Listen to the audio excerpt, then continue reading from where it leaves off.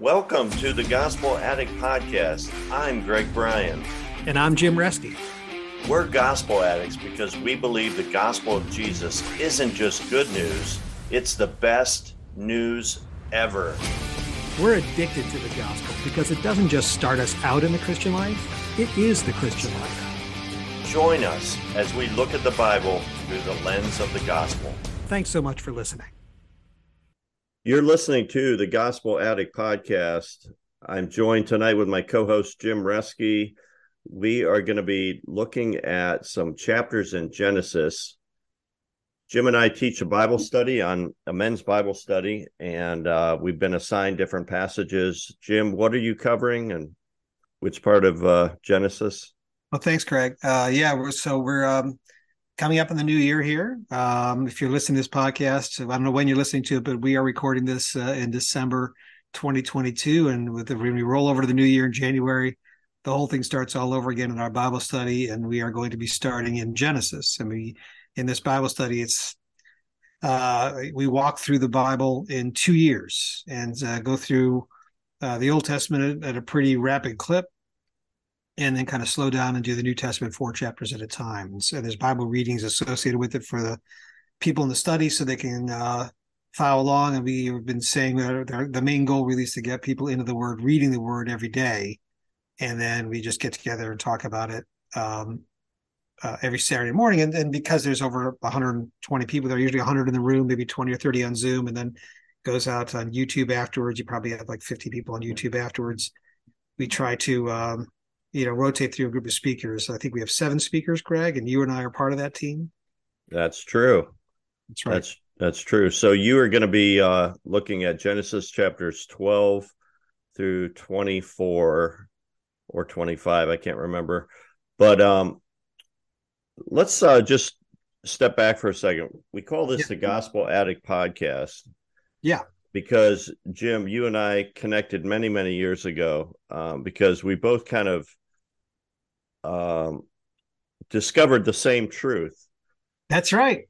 And that is that, the power of the gospel isn't just for when you become a believer. It isn't just, for our salvation, but the gospel is actually the key to understanding our spiritual growth and all kind of advancement, all kind of everything to do with sanctification is connected to the gospel. So, and you're in the process of writing a book, Lord willing, God willing, which ties in with this subject. So, remind us, give us a thumbnail sketch of what your book is going to be all about.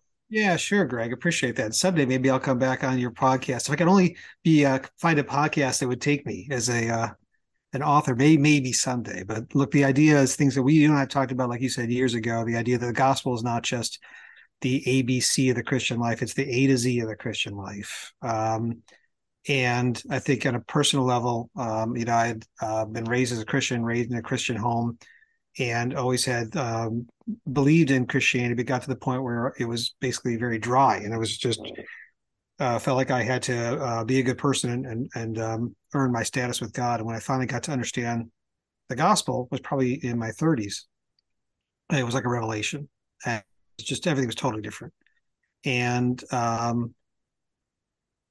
went from someone who said, "Look, I still believe in Christianity, but I'm just not sure I'd recommend Christianity to anybody because it was so hard to be a good Christian and to try to please God and do everything in the Christian life. It was just so hard." And when I really started to get the gospel through some incredible people and incredible preaching and other sources, everything changed. It was like a paradigm shift. And then ever since then, I feel like I just can't stop talking about Jesus. So it's complete joy. It's just wonderful, and it kind of flows out of you. So that's part of it. And then that's the whole thing, actually. And then the book itself is an illustration that, taking it from the basics of which I think you showed me a while ago, which kind of illustrates a way of living the Christian life. And we've talked about in this podcast before, but it's always hard to talk about in audio form, something that's essentially an illustration or drawing. So we verbally try to tell it to people if they're listening to the podcast, but it draws out explains the Christian life in a way that's really easy to grasp. And that's basically what the book is about. It's almost like the gospel illustrated. So that's a quick thumbnail. That's great. Yeah, so let's go ahead and look at Genesis chapter 12. What was that? That's my dog here at my feet. Oh, that was your dog. Longing to get into this is the Christmas season. He's longing to get into the next room where my wife is wrapping presents. If you can hear the dog. Oh, I see. Okay. I'm going to see if I can let him through, and then we can continue.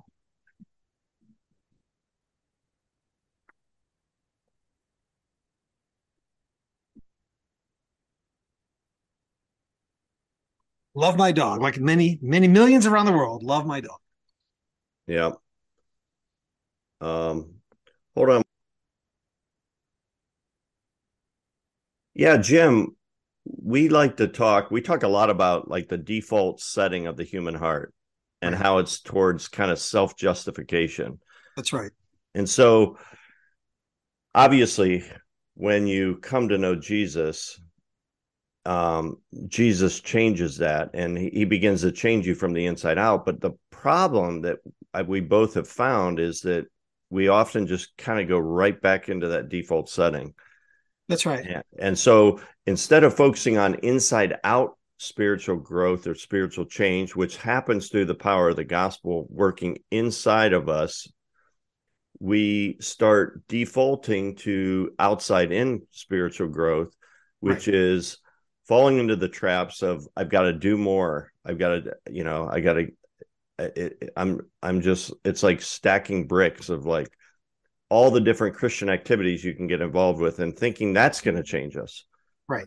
And so, but anyway, let's go back to your illustration, because I think it's a really powerful illustration. And I think you can kind of explain it verbally. In fact, if you're listening to it, you might want to get a piece of paper and a pen. As Jim describes it, you can draw it out. But going back to that default setting, so often because I don't think many churches teach what we call gospel-driven sanctification, that the gospel is the key to our spiritual change.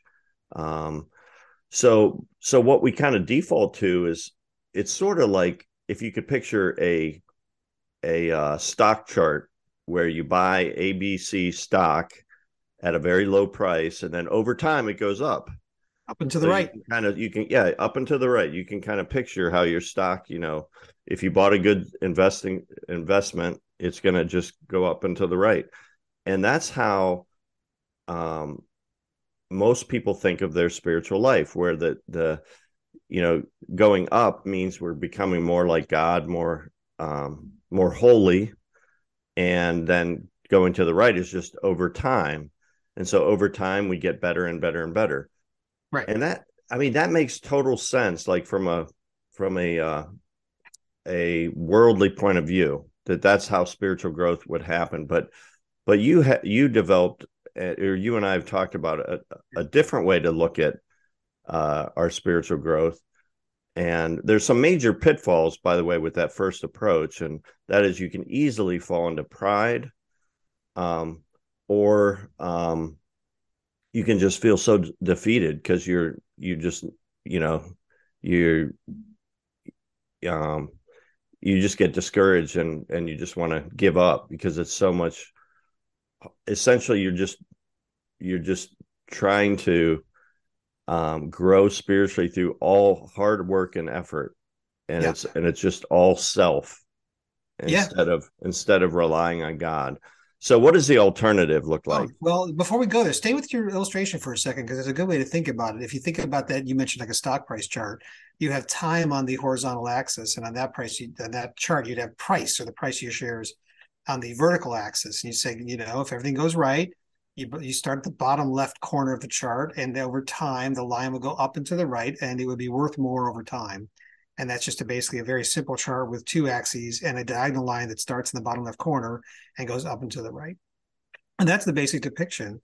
And so, when you were saying a second ago, that a lot of churches teach this way or think this way, a lot of people get discouraged because they live under this. You were right. It's not just you and me. I think that is the default setting of the human heart. And you could look at that and say, essentially, if you take that same chart and you say that on the horizontal axis is time, and on the vertical axis is just goodness, righteousness, holiness. Every world religion looks that way. Every world religion will say, you need to, over time, become a better and better person. You need to keep the rules. You need to take the steps to enlightenment. You need to follow the 10 Commandments. You need to, they all look that way. And so every religion says, why be surprised? You have to work hard to justify your life. And so someday, if you justify your life, then you'll stand in front of a God or your creator, whoever, and they'll say you're blessed. And you got to climb that ladder, up and to the right.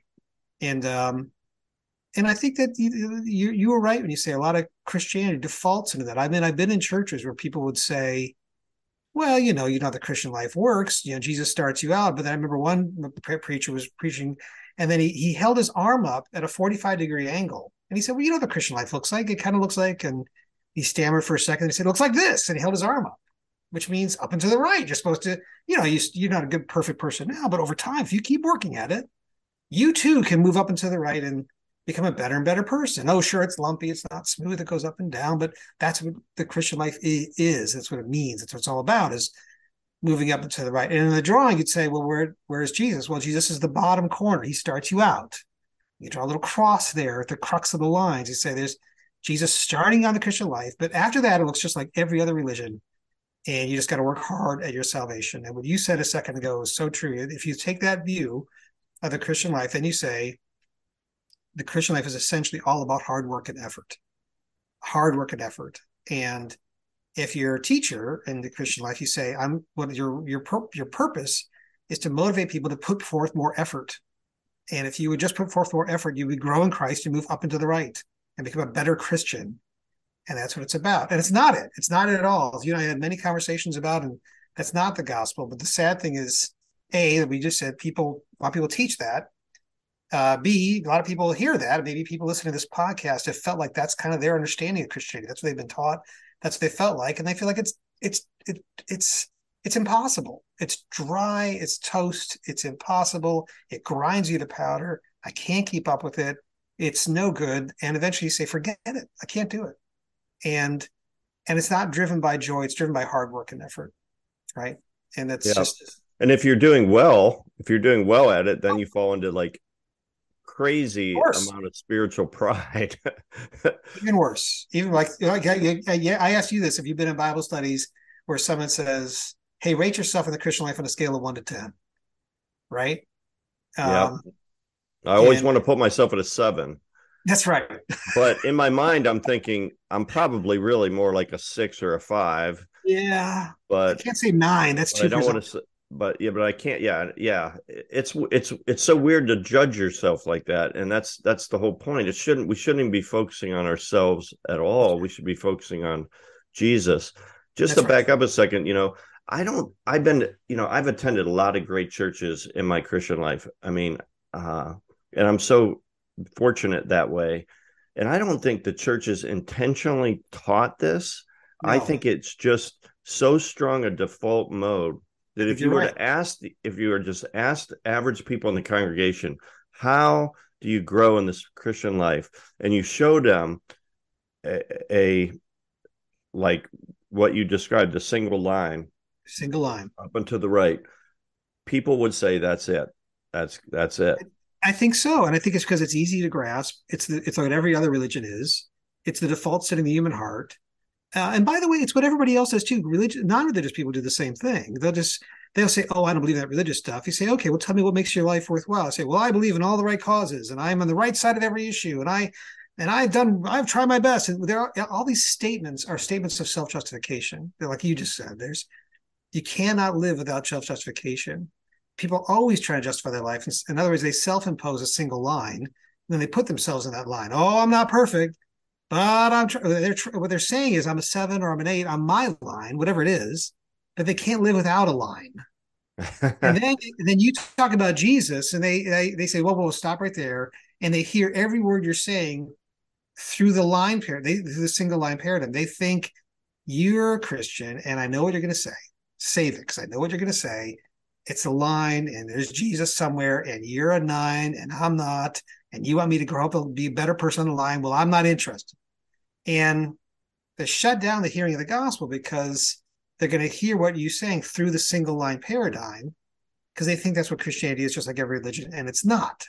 It's so hard to get past that point with them, because that's just the way they hear every word you're going to say. So, Yeah. So just to remind our audience here, the biblical basis for what we're talking about, there's some key passages. I mean, 1 Corinthians 1:18, where Paul says, the message of the cross is foolishness to those who are perishing, but to us believers who are being saved, it's the power of God. that's right. And so there's a sense where Jesus saved us once for all for our sins, for our salvation, but he also continues to save us from ourselves as we seek to grow in the Christian life. And then another verse in Peter, Peter says to grow in the grace and knowledge of our Lord and Savior Jesus Christ. Grow in grace. Our own grace. And then the Apostle Paul in Ephesians chapter 6 says, may I never boast. I think it's 6:14. May I never boast except in the cross of Christ, for which I've been crucified to the world. Or how does that one go? But may I never boast except in the cross. Well, and I'll give you another one. And once you get to the other paradigm, the 2-line paradigm, you start seeing the whole Bible differently. So I'll give you another verse I was just looking at tonight for our Genesis talk, which we'll get to in a minute. Galatians 3, when Paul talks about, how he says, Galatians 3, verse 2, this is what I wanted to find out from you. Did you receive the Spirit by works of the law or by hearing with faith? And this is the key verse Galatians 3, verse 3. Are you so foolish? Having begun by the Spirit, are you now being perfected by the flesh? And honestly, before I started studying the gospel in my life in my 30s, I would have said, well, yeah, I am. That's the point, right? I got the start. I got the new start. I got a fresh start from Jesus, but I thought that was the point. I'm supposed to be perfected in my flesh. That's why I come to church and do all this stuff, to be a better and better Christian, right? And I guess I never read Galatians 3, verse 3, where he says, no, that's not how it works. You're not growing in Christ by your hard work and effort. It's the 1 Peter verse you just said. It's pure. You're growing in the grace of the gospel. The whole book of Galatians is a great example because it's written to believers, and it's all about, hey, be careful. You're straying away from the gospel, right? And how the gospel's for believers as well. So do you want to take a minute and just describe the 2-line illustration for those who may be hearing this for the first time? Right. So grab a crayon. If you're somewhere with a piece of paper and a crayon, you can draw this out. So draw the same axes we were talking about before, where you got time on the horizontal axis and holiness or righteousness on the vertical axis. And then you start about halfway up the vertical line and you draw an upward sloping line. But that line is not a depiction of your improved spiritual performance or your actual improved behavior or anything like that at all. That is a depiction of your growing awareness over time of God's righteousness, his holiness, not yours, his holiness. And the same, go back to the starting point of that line, where it touches the vertical axis, and start right there with your crayon and go make a downward sloping line. So the whole thing will open up. And that downward sloping line is a depiction of your growing awareness over time of your own sinfulness, of your lostness, of your blindness. And that's why it's downward sloping. Over time, you become more and more aware of how lost and blind spiritually you really are. And so at the beginning of your Christian life, there was a tiny little gap between those 2 lines. And that's when you came to Christ. And you said, as a Christian, you say, I know there's a gap between me and him. He is holy and I am not. And I need salvation. Those of us who have become Christians say there's a moment in our lives we said, Jesus, I need you for salvation. And so in that little gap, right real close to where those 2 lines converge all the way to the left, you draw a little cross that connects those 2. and then go a little further over and draw another cross. And the cross is bigger because the gap is wider. Because as you grow in the Christian life, you realize I'm more of a sinner than I ever thought I was. And also, largely through worship, that's why we go to worship in church. When we come to church and worship him, you realize how great and glorious and wonderful he really is. And yet he saved a wretch like you and me. And so the cross gets bigger in your Christian life. And so you draw a cross in the middle and then go all the way to the far to the right, where your two lines should be farther and farther apart, and draw another cross, and it gets even bigger. And so on and so on and so on. And the passage, since you mentioned Galatians, another great passage to look at is Romans, and Romans 7. See, Romans 7, Paul says, I'm a mess. I never do the things I want to do. I'm always sinning. And the things I want to do, I don't do. The things I don't want to do, those are the very things I do. And woe is me, who will deliver me from this body of death? It's almost like despair. And if you read that through the single line paradigm, then you say, well, Paul's just being modest, right? He's talking about the struggle. He's working his way up the line, and he says, Lord knows nobody's perfect, but I'm here to tell you got to keep trying and climb the line, go back and work harder. And Paul would say, you're not listening to me at all. I am really, really lost. Because in another passage, he says, I am the chief of sinners. I persecuted the church. I am a complete chief. Paul is growing, he's on the downward sloping line, growing awareness. And he says his lines are a million miles apart. Because the reality is, you draw this little graph. It's all of the graph that we're talking about is all about your growth of awareness, right? God's actual holiness is a parallel line a billion miles up. Your actual sinfulness is a parallel line a billion miles down. You're just not aware of it. And gracefully, we're not aware of it. We're just growing in the awareness. And over time, we grow in awareness of how large a cross is that fills that gap for us in our place. So whereas before, in my single line approach to the Christian life, I did all that stuff, reading the Bible, going to church, and I thought they were all notches in my belt. They were steps on the ladder. They were, pick your metaphor, they were ways to climb up the line. And now I do all that stuff, and all it does is point me to Jesus. It just points me to the cross all the time for what he did to me, and for he did for me, and he did to me, he saved me, right? And that's the change. That's the big paradigm shift. When I got that, it's like, praise the Lord. I just can't stop talking about Jesus. And I think I was already going through that transformation when you and I met, Greg. And then you kind of showed me that basic of that illustration. And we started through many conversations talking about it, realized there's a huge contrast here. It's the contrast, not just those two lines, but the contrast of the single line. And then there's one more line that's really important. And if you still have your crayon and your piece of paper, go to the bottom of your chart, underneath the double lines, the diverging two lines, start in the bottom left corner and take a little dotted line and start growing it up gradually, slowly. And that is your actual change in your life. That is your actual change life, because your life does change. You do sin less. You will clean up your speech and your behavior, and things do change in your life. It's dotted because you're not really that aware of it. You're really focused on Jesus the whole time. And in this view, there change as a result of the Christian life. And the single line approach, your change, your spiritual performance is the point of the Christian life, right? Here, you're just focused on, in the gospel, you're focused on Jesus. And then change comes about, the fruit of the Spirit all grows in your life, but you're never really focused on it. You're never really focused on your own life. That's if you went to Paul and you said, Paul, stop it with Romans 7, okay? You're a 9.9 on the single line scale. Paul would say, you're not seeing this correctly. You're not listening to me. It's not a single line. I am way, way down. He's way, way up. Yeah, the lines are Paul's lines would be a million miles apart. The cross is so huge in my life. Paul would just talk about Jesus, and he'd say, "But you would see his dotted line." You'd say, "But your behavior is outstanding," and Paul would say, "I don't know what you're talking about. I don't even think about that." So hopefully people can follow that verbally and draw it out. But seeing it that way, this is why I'm so excited, Greg. I'm sorry to go on, but I think if you see the illustration in just a few short minutes, you can pick this up. And if you're a non-Christian, you could say, that's not what I thought Christianity was. And it would change your whole view of Christianity. If you're a Christian teacher or leader, you could say, holy cow, I've been leading people and teaching people on the single line all this time. I need to teach them very differently. And even if you're a Bible study leader, you say, I want to have people grow in grace, not shape up and improve their behavior and climb the single line. It just changes everything. Yeah, because the engine of the Christian life becomes gratitude.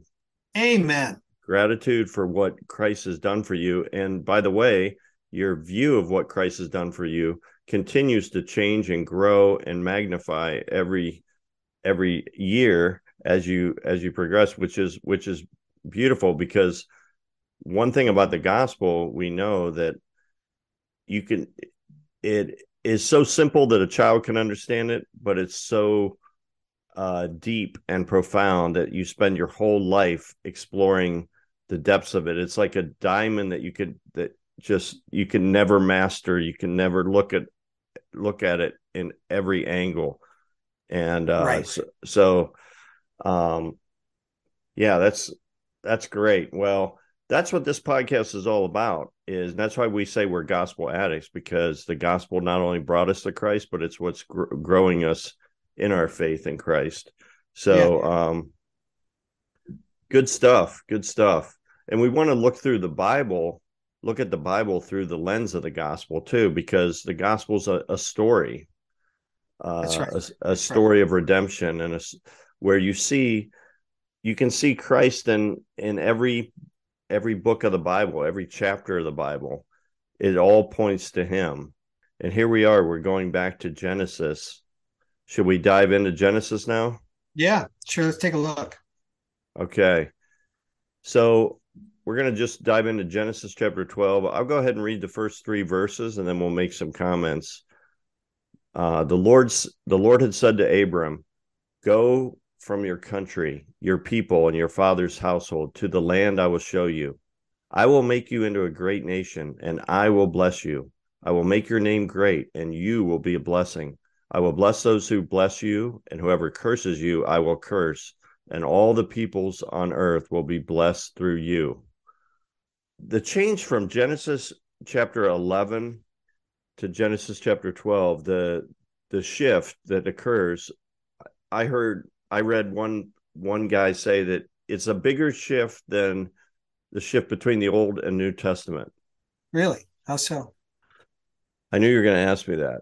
Well, because it's a big division of where all of a sudden you see God is focusing from uh, from the beginning of the human race, the race as a whole, to now he's going to start focusing on the beginning of the Hebrew race and the family of Abraham. So, um, there's just this massive shift that's occurring. All of a sudden, we're going to be focusing on Abraham, which is going to lead us down the path to Jesus. Yeah, So, that's absolutely right. The first 11 chapters of the history of God's creation of the world, and then kind of some other stories leading up to the Tower of Babel in chapter 11, which all kind of set the stage. And then now you go from the whole idea of how the earth was created, how civilization started, and God's plan for the world, the fall of mankind, and now you turn the corner from chapter 11 to from those redemption. problems to now the story of one family, right? Um, you kind of leave that, and then the next from 12 to 24 is just the story of Abraham and Abraham's family, and that's really the story for the rest of the book, and that sets the stage for the whole rest of the Bible as well. So um, that pattern: creation, fall, redemption. There's creation, there's the fall, and there's the plan of redemption, which is the pattern, by the way, in your own personal life. You're born as creation, fall, you realize your sinfulness as redemption for us, right? Creation, fall. I'm not fall is in sin, and then a story of redemption. Yeah. So Genesis chapter 12, it's like the beginning of the story of redemption. Right. That's Genesis 1 to 11 is focused on the creation and the fall. And now we get to see the beginning of the story of redemption. yeah. So, yeah, what are your overall thoughts about Genesis chapter 12? Well, you know what? I just would tell you, kind of getting because I'm getting ready to speak on a couple of these chapters, 12 through 24, basically the life of Abraham. So, um, uh, one of my primary researchers is Tim Keller, and I should have mentioned this in my own personal story and my understanding of the gospel, because it was going through to Tim Keller's church, a Redeemer Presbyterian Church in New York City, where my wife and I lived in New York City. That was where I really started to really get the gospel into my life, and where the Holy Spirit was really revealing that to me through the ministry of Tim Keller. So I owe him so much. But then listening to sermons of his recently to get ready to talk about this, to understand it better. And he made a couple points actually leading up from chapter 11, which we won't read, but in Genesis 11, there's the famous story of the Tower of Babel, where people are building this tower for themselves. And they say, we're going to make ourselves a name. We're going to make for ourselves a name. Otherwise, we will be scattered over the course of the earth. So they're going to give themselves a name so they don't get scattered. And this is a common, a lot of people will know the story because it's often told to children, because it's kind of a cute story. And it's Sunday school or wherever your tradition is. The God comes down and confuses their language, and they all start speaking different languages to each other. That's why it's called the Tower of Babel, where we get the word like babbling ever since. And so their speech is confused, and then they're all scattered. So the very thing they didn't want to be scattered is kind of what happens to them. They don't get a name for themselves, and they're scattered. And then you come to Abraham, and God says, I'm going to give you a name. You're not going to, Abraham's looking for a name for himself. I'm going to give you a name. But first I'm going to scatter you. So I want you to go. And I want you to leave. And when Keller talked about this, he went first. I thought we never got this to the very last few verses in chapter 11 beforehand, because it starts with Abraham's father named Terah. And Terah, it says here, had moved out. This is chapter 11, verse 31. Terah took Abram his son, and Lot, the son of Haran, his grandson, and Sarai, his daughter-in-law, that's Abraham's wife. And they went out together from Ur of the Chaldeans in order to enter the land of Canaan. So it's not really written here, but somehow Terah was going to the promised land. God was moving him there. And then it says, and they went as far as Haran, and they settled there. So I say that's good enough. It's close enough. They didn't really go to the promised land. And the Bible doesn't really tell what was going on with God and Terah in any way. But you do get a glimpse in the book of Judges. And Joshua. Joshua 24, verse 2. Joshua says actually that, thus says the Lord, the God of Israel, from ancient times, your fathers lived beyond the river, namely Terah, the father of Abraham and the father of Nahor, and they served other gods. So Terah, this whole family, is living in Ur of the Chaldeans, which I think is in modern day Iran. And they're supposed to go to Canaan, but they don't. They go a little ways and then they stop. And so God comes to Abraham at the beginning of verse 12, the verses you were reading, and he says, go. I want you to go. And I want you to go. And I want you, even if you're leaving your family, I want you to go. And not just leave this land, but leave your family and go, because his family was probably involved. I mean, Ur was the land they were in. Ur was all revolved on moon worship, the worship of the moon. Yep. And so they were all. When Joshua said they're worshiping foreign gods, it was probably a cult of moon worship. And I thought this is interesting, Greg, because Keller points this out. He said, at this point in the story, God has created his creation, fall, redemption. Right? God has created mankind. There's the fall. The belief in God is kind of petered out. Like the world has gotten so bad that God brings the flood. But even after that, the belief in God is kind of all petered out. And the metaphor Keller uses said basically the flicker of the last candle of belief in God has kind of gone out. And God is coming back in to reignite that. And it's spiritual and physical, because God says, I'm going to rekindle that candle of belief in God by choosing someone named Abraham. He wasn't choosing me, I'm choosing him. But also, I'm going to create a great nation. So I'm going to make a name for you. But his wife is barren. His wife can't have children. So I'm going to rekindle this flame, but I'm going to do it through someone who can't even. I'm going to create a great nation out of you, but I can't even do it physically because, or I have to God first has to overcome that because Sarah can't have children. So anyway, all of that is kind of background to God's call of Abraham and Abraham's life, and I thought that was fascinating and worth recounting here. Yeah, that's really interesting stuff. I think it's modern day Iraq. Is it Iraq, not Iran? Oh my goodness! I'm going to apologize to my Iranian and Iraqi friends and any of our listeners. That's what I learned from gotquestions.org or got.com, whatever it is. You're fact checking me in real time, Greg. That's awesome. Yeah. Lord knows I need that.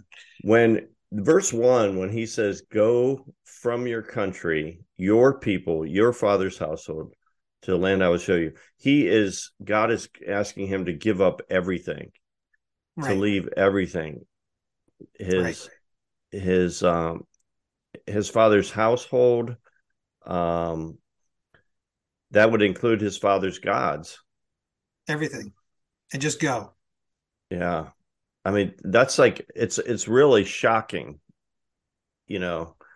And verse 4, it says, so Abram went as the Lord had told him, and Lot went with him, and he was 75 years old when he set out from Haran. um Right. And Hebrews 11, verse 8 amplifies that and says, by faith, Abraham obeyed when he was called to go out to a place that he was to receive as an inheritance. And he went out not knowing where he was going. And I think the old translations say he went out not knowing whither he went. hmm. Didn't know, but he was going to go anyway. Um, that's like a whole talk right there, Greg. Because like when we follow God, he's like, I'll follow you, but I want the plan first, right?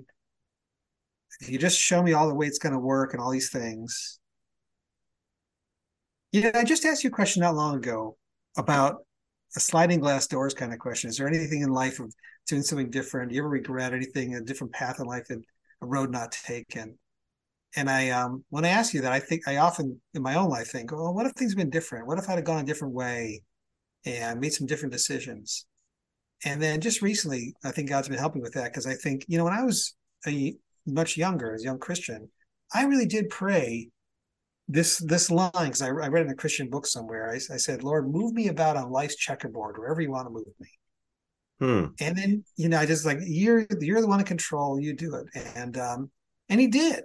And so we moved out. We lived in New York City for a while. We lived in Boston, D.C., New York City, back here in the Midwestern United States, and God's moved us around all kinds of places. And then I look back and say, geez, would life have been better some other way? And I'm recently I'm thinking, wait a second, you prayed to be moved around.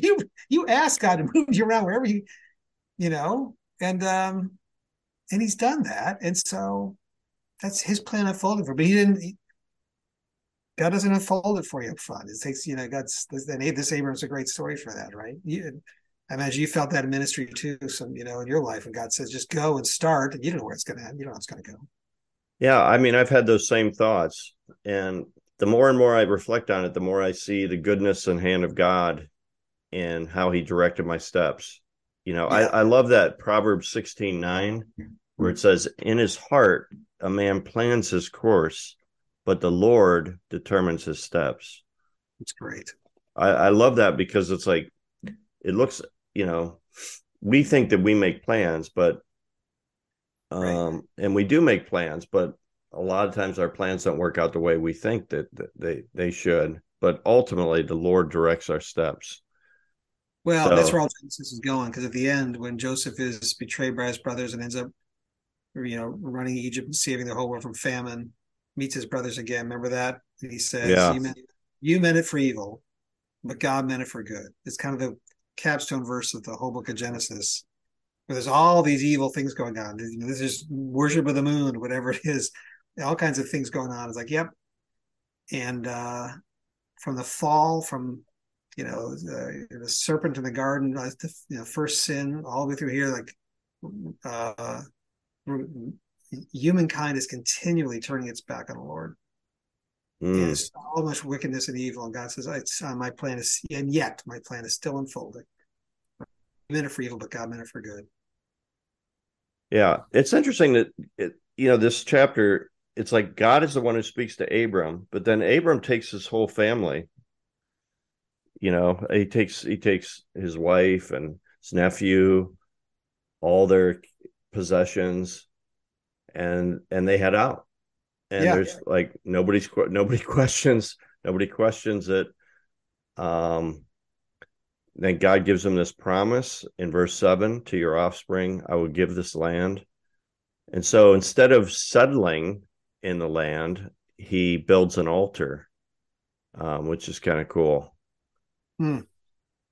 Yeah. Yeah. So some of the commentators I read said that's like a marker, right? So maybe it's not like a temple, or it's not permanent, but it's a marker to say, Lord, I'm here and I'm in the place you want me to be. And, you know, um, Yeah, but then he continues because verse 10 says there was a famine. So he ends up going down to Egypt. And what do you make of this section where he tells his wife, "Hey, you're a beautiful woman," which I read one commentator said she's like 60 years old at this point. right. So she And must have this, been really stunningly beautiful. yeah, absolutely. And then it happens again a couple chapters later. And then I think she's even older because she's had the baby by then. So she must have been just astonishingly beautiful, right? Um, and thankfully, by the way, it probably was not a culture as youth focused as we are now, right? And Western culture in particular was so focused on youth is king, and I think these other cultures had a better, healthier perspective on that. That there could be beauty your whole life, and I think that that's actually a flaw here, but of Western culture. So do But you I think think this there's brings anything we're supposed to make of this? Like just are we just seeing that Abraham's just, a flawed human being here? yes, yes, it brings up a massively important point because you can absolutely, especially if you're on the single line, like we were talking about, you read all these passages as examples for us to follow. So Abraham, with three major world religions, a huge portion of the human race look to Abraham as their father, right? Yeah. Islam, Judaism, and Christianity all look back to Abraham. Yeah, And he's kind of like a hero, right? absolutely. So if you want to be close to God, and there's a passage we'll find somewhere where God speaks to him like a friend, right? So I mean, like if you want to be close to God, if you want to be, try to be like Abraham because he's an example for us to follow. And you can read the Old Testament that way. These are stories of inspirational stories to show us the way. And they're not. Things like this show you that he was a complete recipient of free grace. God calls him out of a family that's doing moon worship or something else and says, I'm going to build a great nation out of you. Why? Because I choose to, because I love you, not because you've earned it or you're good. He's not our example to follow. There are great lessons from his life we can learn about, right? Incredible lessons. But these stories are not primarily examples for us to follow. They're showing us the pattern of salvation, which is that he is the complete recipient of God's free grace. And I'm glad you brought it up, Greg, because it's a huge lesson to take right from here. He makes us, and he doesn't learn from me. He does it again a few chapters later, right? I'm going to save my own skin by giving my wife to someone else. And, you know, it's not meant to be an example for us to follow. That's for sure. Yeah. What do you think? Any thoughts you have on this story? I actually agree with what you said. I think it is a great reminder that Abraham that yeah, we shouldn't strive necessarily to be like Abraham. He was a flawed human being like we are. Right. Um but you also see God's grace in that, right? That Yeah. he was able to make mistakes, but he was still um walking by faith and following God. Because actually what he does here is not there's kind of a different way you can look at it because he's not exactly lying because she was a relative. Right. She was a half sister. And it comes out in the next story when he does it again. And he says, besides, she really is, I think same father, different mother. Right. Yeah, but there is some deceitfulness in it for sure. So Yes. it definitely shows uh Abraham's flaws. Do you want to continue on and Yeah, so just then one question about this. One observation. I didn't see this in the commentaries, Greg, and I don't know if there's a good answer to it, but Pharaoh has some sense of morality and justice, which I think is interesting. Pharaoh doesn't say that Pharaoh already has many wives, although polygamy was certainly common in that culture. Pharaoh just, hey, this beautiful woman comes into my country, I'll just take her as a wife. And that's mm, fine. And in culturally, if we could kill the husband, that's fine too. We'll take the wife. Um, maybe it's like wife 1001. Probably was. It doesn't really say here that Pharaoh's already had many wives, but that was common at the time.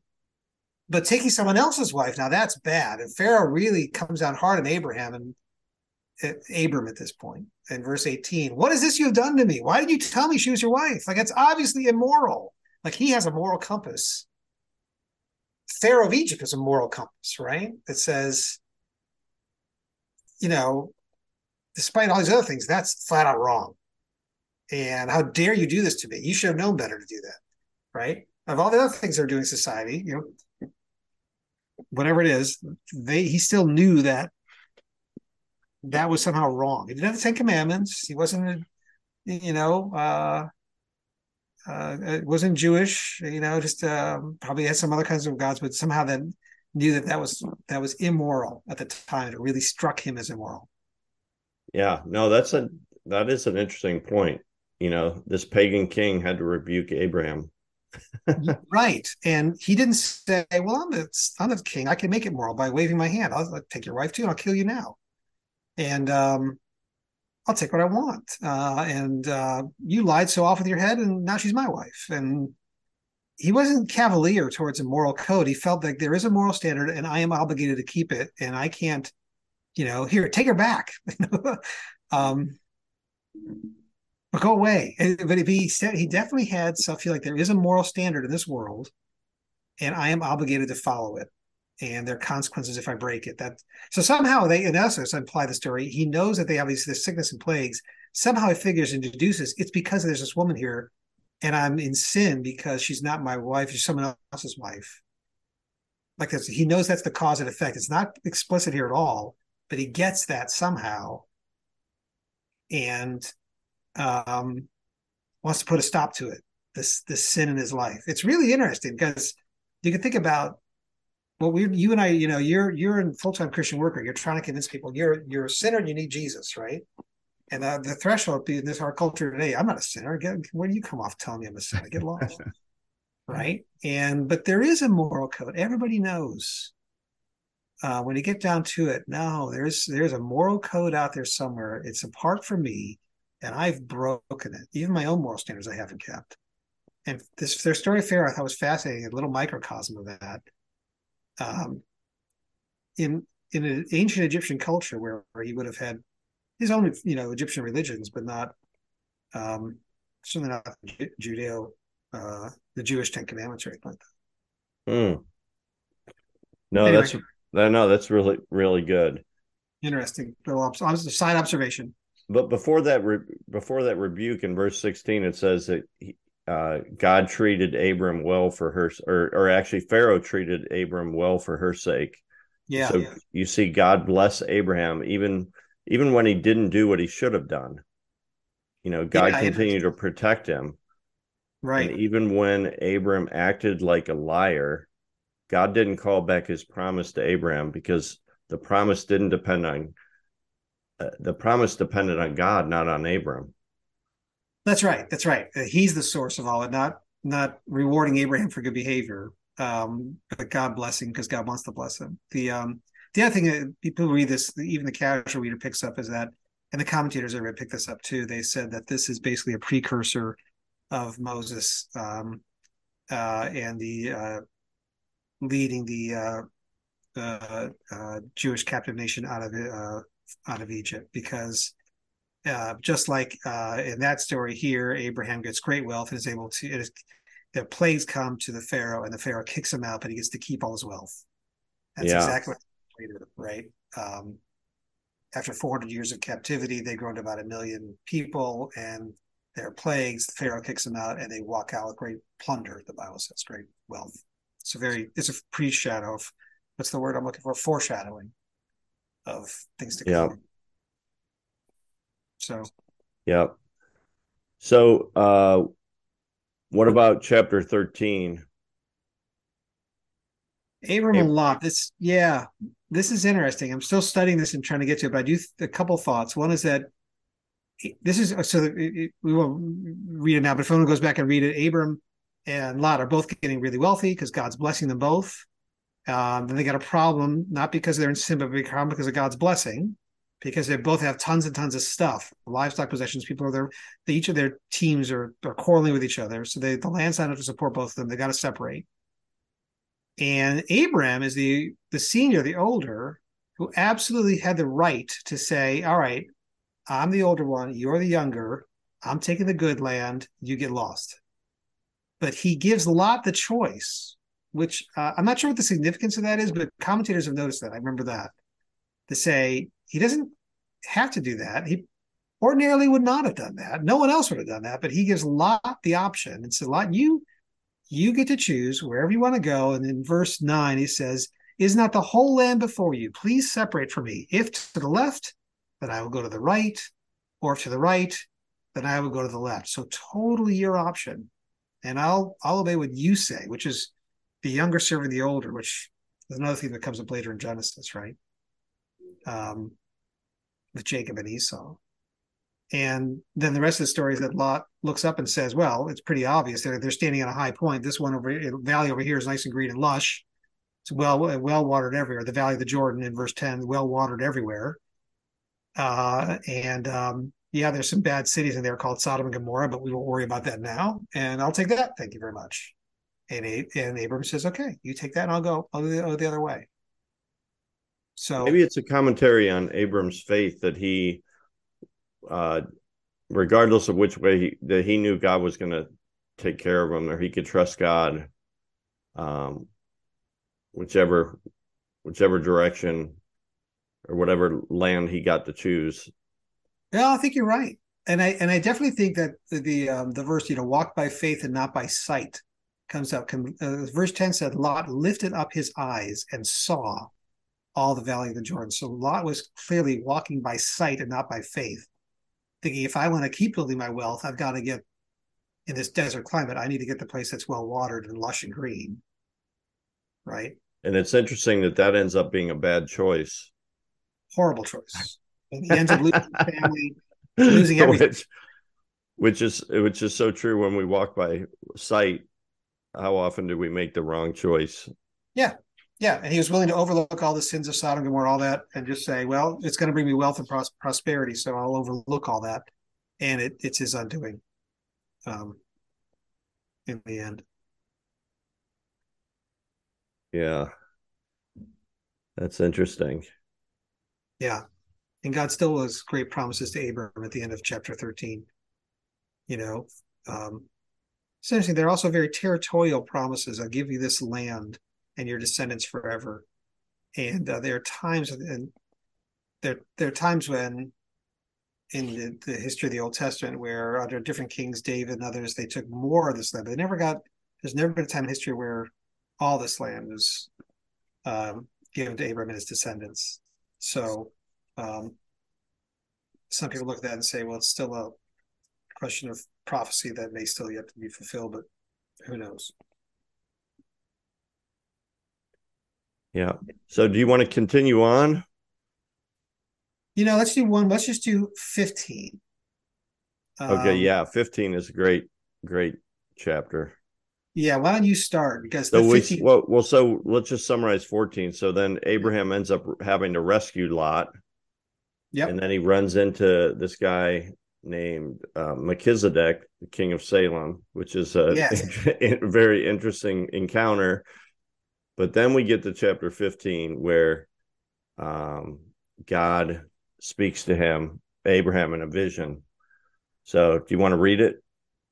Yeah, I'll start reading it, and let's just talk about it a little bit, because I know we've talked about this before. This is Genesis 15. After these things, the word of the Lord came to Abram in a vision, saying, do not fear, Abram. Oh, for the listener, we should say, at this point, he's called Abram, and then later he's called Abraham. So you can do that. Hey, actually, Greg, why don't you go ahead and read, if you don't mind? Okay. After this, the word of the Lord came to Abram in a vision. Do not be afraid, Abram. I am your shield, your very great reward. But Abram said, Sovereign Lord, what can you give me, since I remain childless, and the one who will inherit my estate is Eliezer of Damascus? And Abram said, You've given me no children, so a servant in my household will be my heir. The word of the Lord came to him, This man will not be your heir, but a son who is your own flesh and blood will be your heir. So he took him outside and said, Look up into the sky and count the stars, if indeed you can count them. Then he said to him, So shall your offspring be. Abraham believed the Lord, and he credited to him as righteousness. He also said to him, I am the Lord who brought you out of the Ur of the Chaldeans to give you this land and to take possession of it. But Abram said, Sovereign Lord, how can I know that I will gain possession of it? So the Lord said to him, Bring me a heifer, a goat, and a ram, each 3 years old, along with a dove and a young pigeon.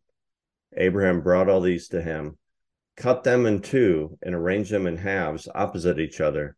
The birds, however, he did not cut in half. Then birds of prey came down on the carcasses, but Abraham drove them away. As the sun was setting, Abraham fell into a deep sleep, and a thick and dreadful darkness came over him. Then the Lord said to him, Know for certain that for 400 years your descendants will be strangers in a country not of their own, and that they will be enslaved and mistreated there. But I will punish the nation that they serve as slaves, and afterward they will come out with great possessions. You, however, will not go to your ancestors in peace and be buried at it. You, however, will go to your ancestors in peace and be buried at a good old age. In the fourth generation, your descendants will come back here, for the sin of the Amorites has not yet reached its full measure. When the sun had set and darkness had fallen, a smoking firepot with a blazing torch appeared and passed between the pieces. On that day, the Lord made a covenant with Abraham and said, To your descendants, I will give this land, from the Wadi of Egypt to the great river, the Euphrates, the land of the Canaanites, Kezites, Kadamites, Hittites, Perizzites, Rephaites, Amorites, Canaanites, Gashites, and Jebusites. Wow. It's a lot of sites. That's a lot of sites. And the mosquito bites. Anyway, what an amazing yeah, we've talked about this. This is a powerful passage where God makes a covenant with Abraham. So yeah, talk us through that, Jim. Explain what's happening here. Well, a couple of things I think because the ceremony is fascinating itself. Again, I think illuminated for me initially in this sermon from Tim Keller, and then hear others talking about it too. But before you get to that, there's this incredible moment of doubt, right? Because God comes to him and says, look at the heavens and count the stars if you're able to count them in verse 5, and so shall your descendants be. But God has said those words to him before. And this starts with Abraham in verse 2 saying, God saying you're going to have a great reward. God says, what are you going to give me? I'm childless. You said I was going to have an heir, but I still don't. And he must have done some kind of estate planning because he knew already who was going to give his estate to. It's going to be Eliezer of Damascus. So he already did some kind of will and trust in estates planning, whatever. And God repeats this promise. And then this is such an interesting contrast, Greg, because in verse 6, this verse is quoted later in Hebrews. It says, then he believed in the Lord and he reckoned it to him as righteousness. And that's a cornerstone verse of the Protestant Reformation because Martin Luther really hung on that and really dug into that and understood it and saying, wait a second, it's from belief in the Lord. It's from faith that you get righteousness, not from your own works and effort, right? God is declaring you righteous because of what he did. And this is great. In verse 6, he believed the Lord and the Lord reckoned it to Abraham as a righteousness, right? So he's great faith, right? Wonderful. But then a few verses later, so the next verse, God says, I'm going to give you this land. And then verse 8, this is just the astonishing verse to me because he doubts God right to his face. God says, I'm going to give you this land to possess it. And then Abraham says, how may I know that I will possess it? Mm. The chutzpah, can you believe it? I mean, God has just said it, it's like, and he's almost like he's saying, yeah, I hear you. You said that before years ago. I still don't have an heir. I still don't have any kids. I'm getting old. And I know you keep saying that. And I believe it. And 2 verses ago, he believed the Lord. But now he's like, yeah, how do I know? It's this incredible doubt, right? It's true. Yeah. Well, it gives hope to doubters. We do the same thing, though. We do the same thing. Don't you think we do this? Yeah. We say, God, I believe it. I believe, when I hear you say that, but 5 minutes later, I'm not sure. Can you prove that to me? Well, there's that New Testament story where Jesus said to the guy who wants the, I think it's, do you remember the story? Where the guy says to Jesus, I do believe, help me my unbelief. Right. Yeah. That's that story and this are really comforters to all of us who have doubts from time to time. Because everybody has doubts. And then people have serious doubts. They say, maybe I'm not sure I believe it. I don't know. Well, you're in good company because Abraham, patriarch of the faith, doubted God and doubted God right to his face, right? So and God could have zapped him right there and said, I don't need to take this from someone like you. I'm sovereign king and Lord, and you're not, and I'm just going to zap you off the face of the earth. But he doesn't. He goes into this kind of ancient ceremony. So do you want to talk about that a little bit, Greg, and what the ceremony meant and how that worked? Well, it was a covenant. Usually it was a covenant between two parties. And so they would slaughter these animals and then walk between them. And basically their covenant was that they were each saying to each other, we will keep this covenant. If we don't, we will be, we just, how would you say it? We deserve to be slaughtered just like these animals do. Yeah, may it be done to me. Yeah, may this be done to me if I break this covenant. But the amazing thing about this particular thing, Abraham was probably sitting there waiting for him to be called to walk through to walk between the pieces, but only God walks through the pieces. Yeah, that's exactly right. Yeah. So what's the key point here? Well, the key point is that you're right. If two peers making this contract, they both would walk between the pieces. If a king was making it with a subject, the king would have made the subject walk through the pieces, but the king would never have walked through the pieces, right? They would have said, "You pledge to me, but I'm the king. I don't pledge to you." So you're right. That's what Abraham would have expected. But he sits there. God shows up at the end, and God passes through the pieces, and then the ceremony ends, and God never even makes Abraham pass through the pieces himself. So God, and how's this? I want to make sure I get this right. God's like saying, "Look, if if I don't keep my pen of the bargain to you, my covenant you promised you, Abraham, I'm making a covenant with you. I'm going to make you a great nation. If I don't keep it, may I be cut up like this. But if you don't keep your end of the bargain either, may I be cut up like this." So and ultimately he was. And exactly. And ultimately he was, because it all points to Jesus. Amen. Who had to be cut up for all of us in order for us to be, redeemed back to God, right? That's right. Isaiah, I think, talks about that, how he was cut off. He's cut off from the land of the living. Look, on the cross, Jesus says, my God, why have you forsaken me?" Jesus was united with the Father from all eternity past. And on the cross, the Father turns his back on Jesus, right? So God is the one who says, this is my covenant. I will absolutely keep my promise with you. And if even though you do not keep your end of the bargain, I will keep it for you in your place. And that's when does God ever suffer that? And in no religion, God ever comes down and does this. No one, God is always the king on top of the mountain. Only in Christianity is God says, I'm the one that comes down, and I will suffer this for you in your place. That's the distinctive and the offer of Christianity, right? Yep. That is it. That is it. And so here we see all the way back in Genesis a foreshadowing of what Christ was going to do. I heard somebody recently talk about how the Bible is all about us and our struggles to trust and our insecurity. Oh, wow. And fears. Yeah. And how it's all about, like, are we going to walk in fear, or are we going to walk by faith? How do we handle insecurity? And it's all about trust. And if you look at the life of Abraham, it's all about trust. Well, he goes in Egypt and he's afraid they're going to kill him. So he says, "Here, take my wife. Say you're my sister." He does it again later, right?